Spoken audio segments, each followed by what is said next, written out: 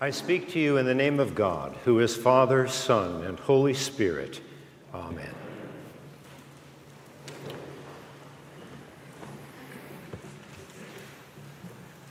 I have a question for you this morning. As you read the Gospels, what's the one thing that Jesus talks about more than anything else? I think the answer to that question might surprise you. Is it peace, forgiveness, love, sin, judgment, heaven, hell, the kingdom of God? Does anyone know? Clergy excluded.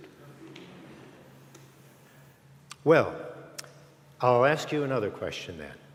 This one I know you'll be able to answer. What is the one thing more than anything else that you do not want to hear about from this pulpit this morning? You know, but you won't say, will you? Okay, well then I will. Money. Money is the one thing we just can't stop talking about in one way or another outside of the church, but in the church, mention it, and all of a sudden, everything goes silent. Money is the one thing we spend most of our time working for, worrying about, trying to get more of, never having enough of, outside of the church, but inside of the church, never heard of it. Outside, the bottom line for most people, but inside, taboo. Which reminds me of the story that I heard about a well-known Baptist preacher. Brian's already laughing. Come on, Brian, don't give it away. Who challenged his congregation by saying, "Brothers and sisters, this church has got to get up and run." The whole congregation answered with a resounding amen. "Brothers and sisters," he continued, "this church has got to rise up and fly." "Hallelujah," came their thunderous response. "Brothers and sisters, if this church is going to get up and run, and if we're going to rise up and fly, it's going to take money." At which point an old deacon stood up in the front pew and said, "Preacher, let's walk. Let's walk." Well, inside the church, just as outside of the church, money is not the bad word that people make it out to be. Jesus certainly didn't think so either. In fact, the answer to that first question that I ask you is money. Believe it or not, Jesus talked more about our relationship with money, mammon, material goods, and our possessions than anything else. Roughly 15% of his preaching was about wealth and about material possessions. And 11 out of his 39 parables dealt with money. And why do you think that is? I believe it was because Jesus knew just how strongly we're all attached to it. He knew what incredible power it had over us, and he knew just how much time we spent thinking about it. Today's Old Testament lesson, which you just heard, and the gospel, both place the issue of money squarely in front of us to the extent that we simply can't ignore it. And here's why. Because our response to receiving it, that is, our gratitude toward God for giving it to us, after all, He's the one who gives us the power and the ability to earn all that we have, our returning a portion of that to Him is a deeply and profoundly spiritual matter.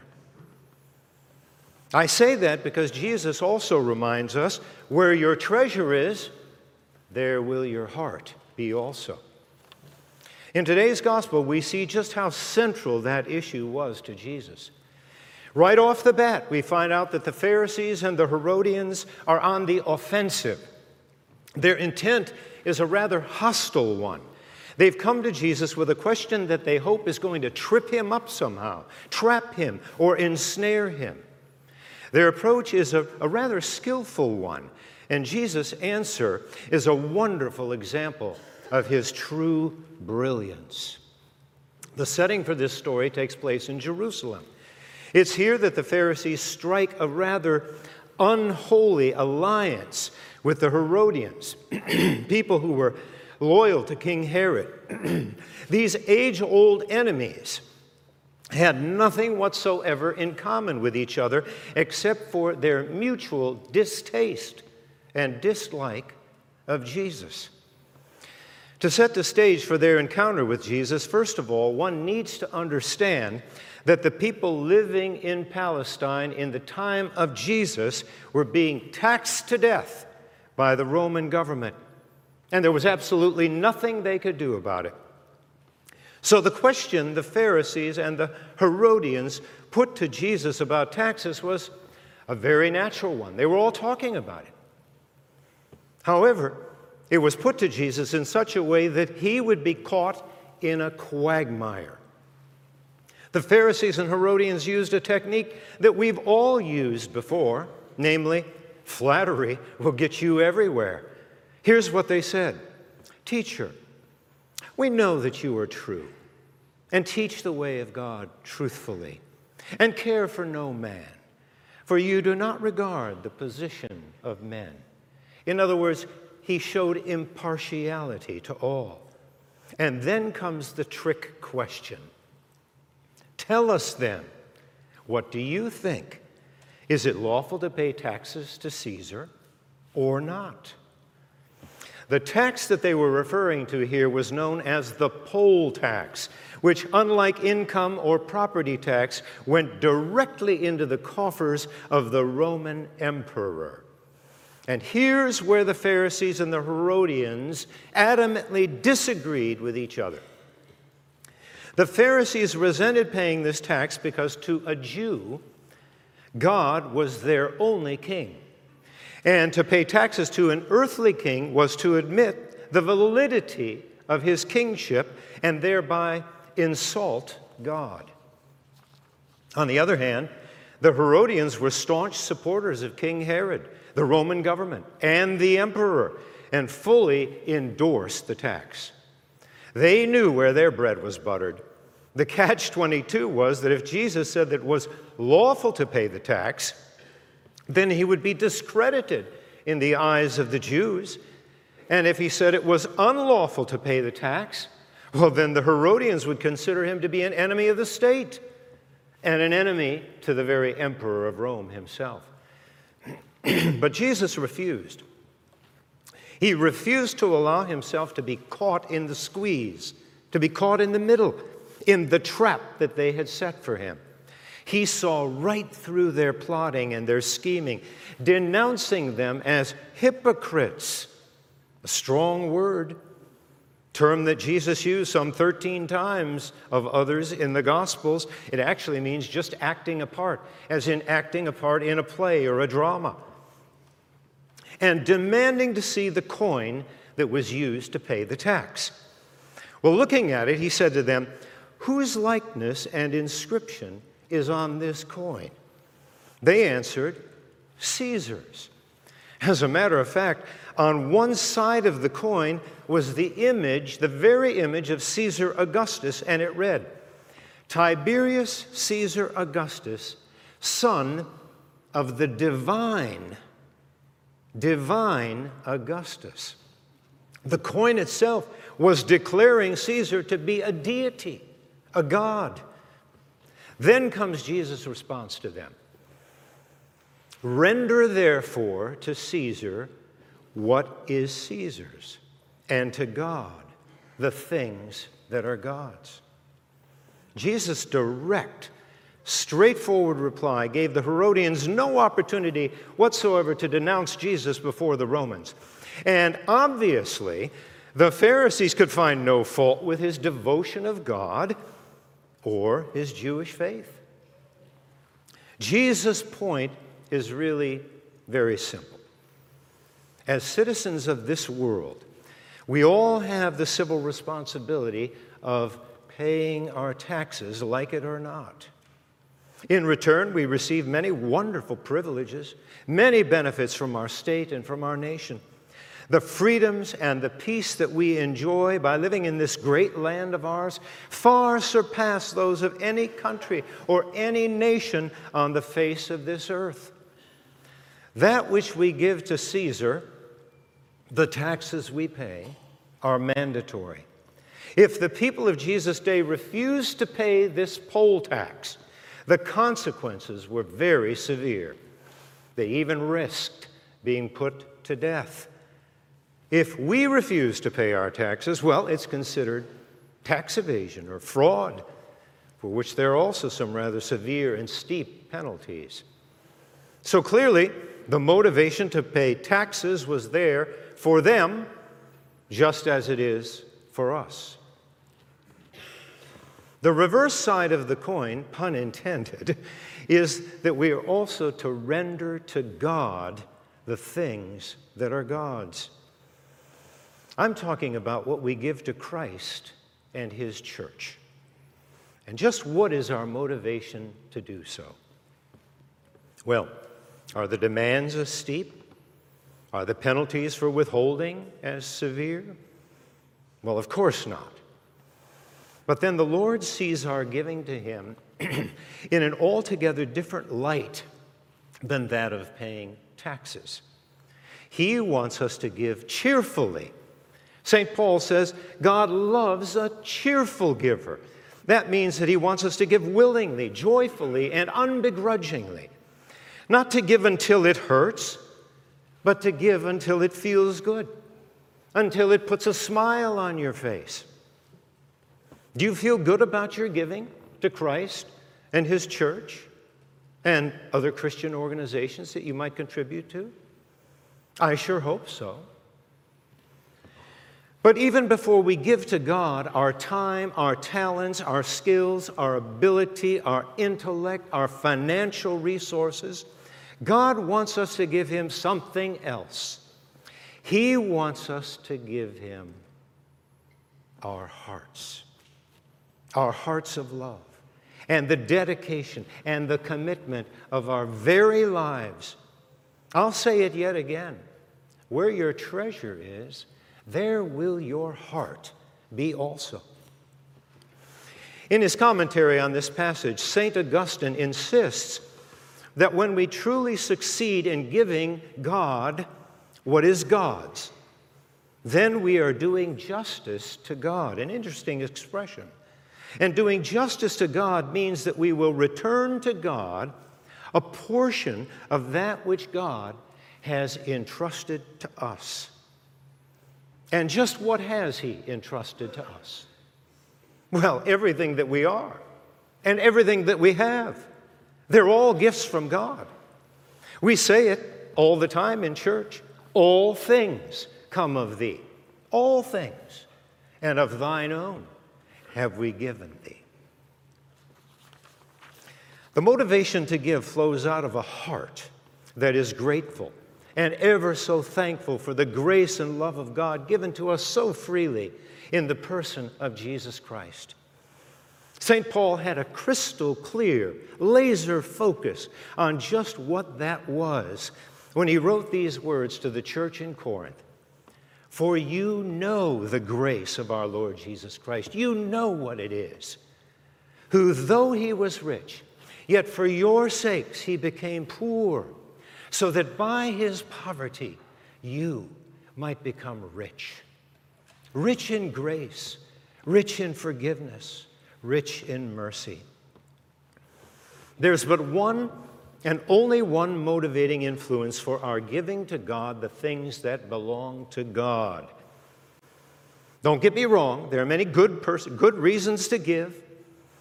We can give out of loyalty to the church, loyalty to an institution, loyalty to a ministry, loyalty even to a person.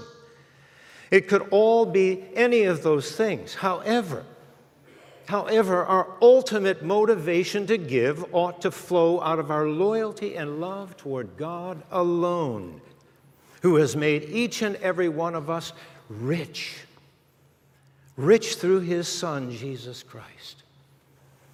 We give out of sheer gratitude to God for His inexpressible love, mercy, kindness, forgiveness to all of us, given in the person of Jesus Christ.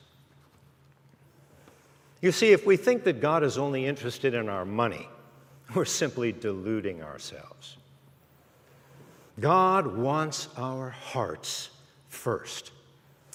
What follows then is a life of faith, a life of commitment, a life of utter dedication to Him, and a readiness to make a tangible response as well, which, like our love for Him, is an act of will.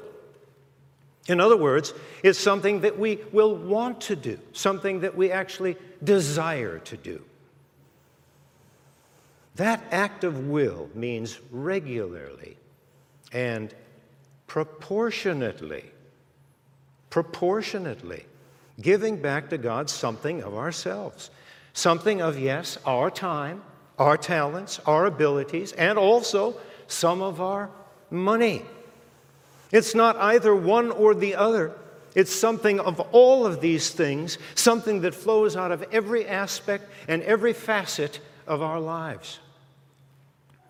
Throughout the Old Testament, the standard offering to God was the tithe. You've all heard of that before, right? 1/10 of one's total life and income. You heard that from the prophet Malachi this morning, where God is challenging the people, including us, in this way. Here's his challenge.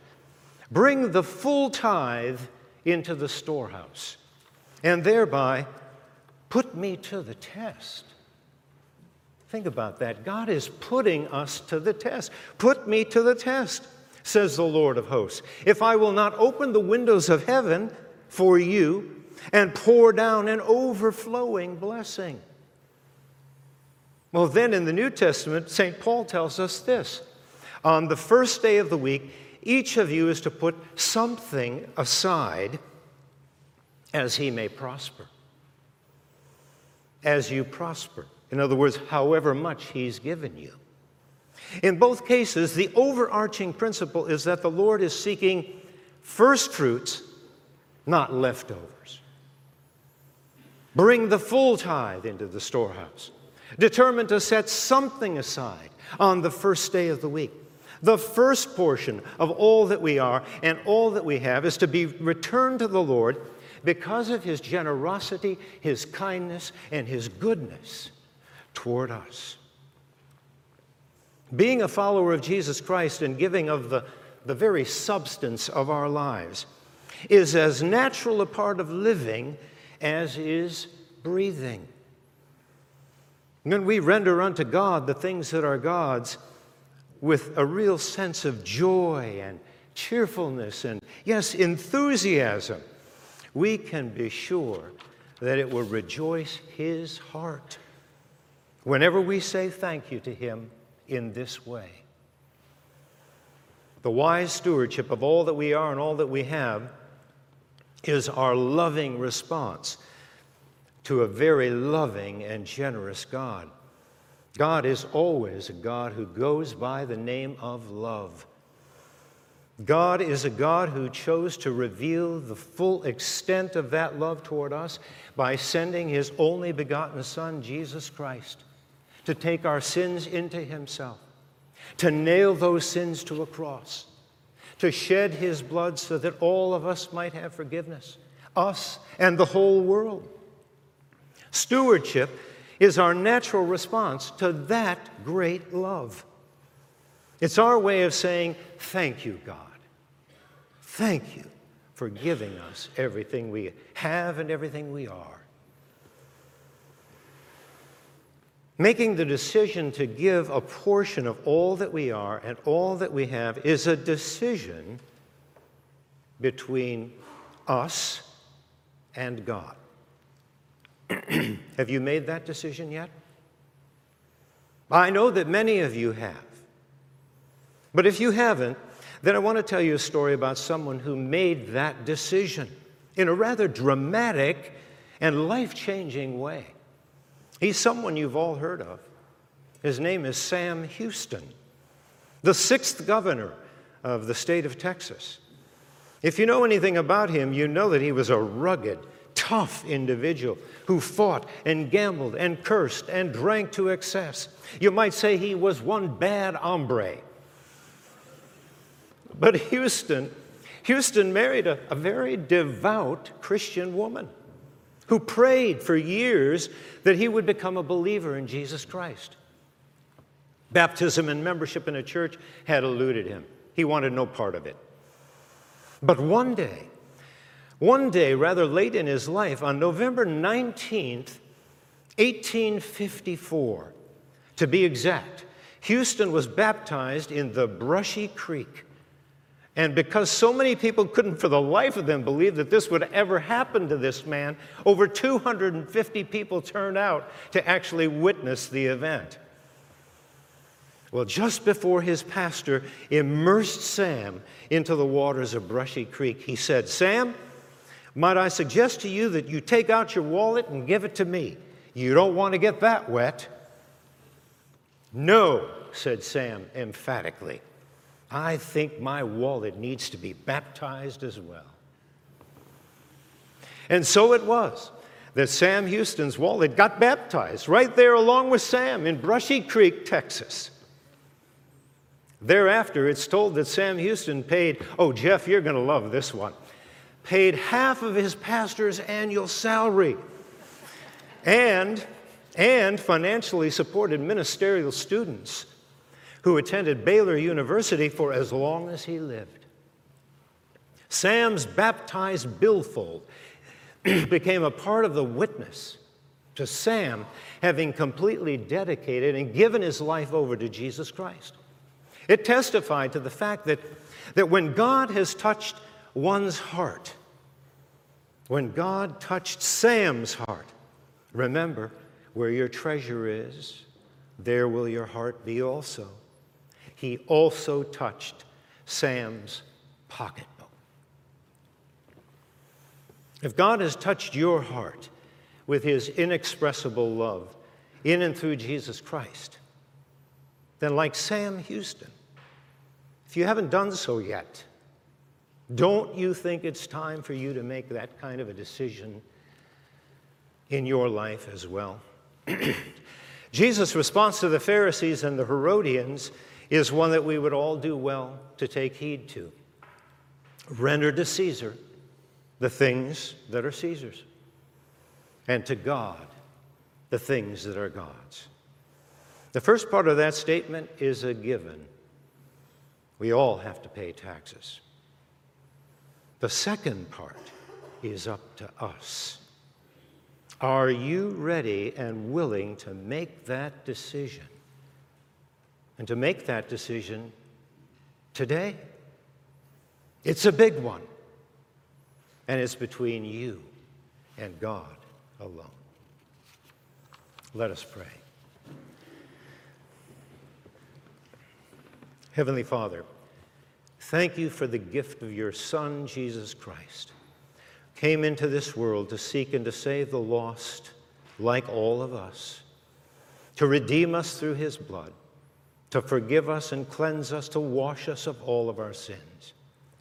We thank you that you have given us everything that we have and made us everything that we are. And out of that goodness, we now wish to give you even more of ourselves. We wish to give you our very heart. Then, Lord, use us as you would, and always for your glory and the upbuilding of your kingdom. We give thee of thine own, whatever the gift may be.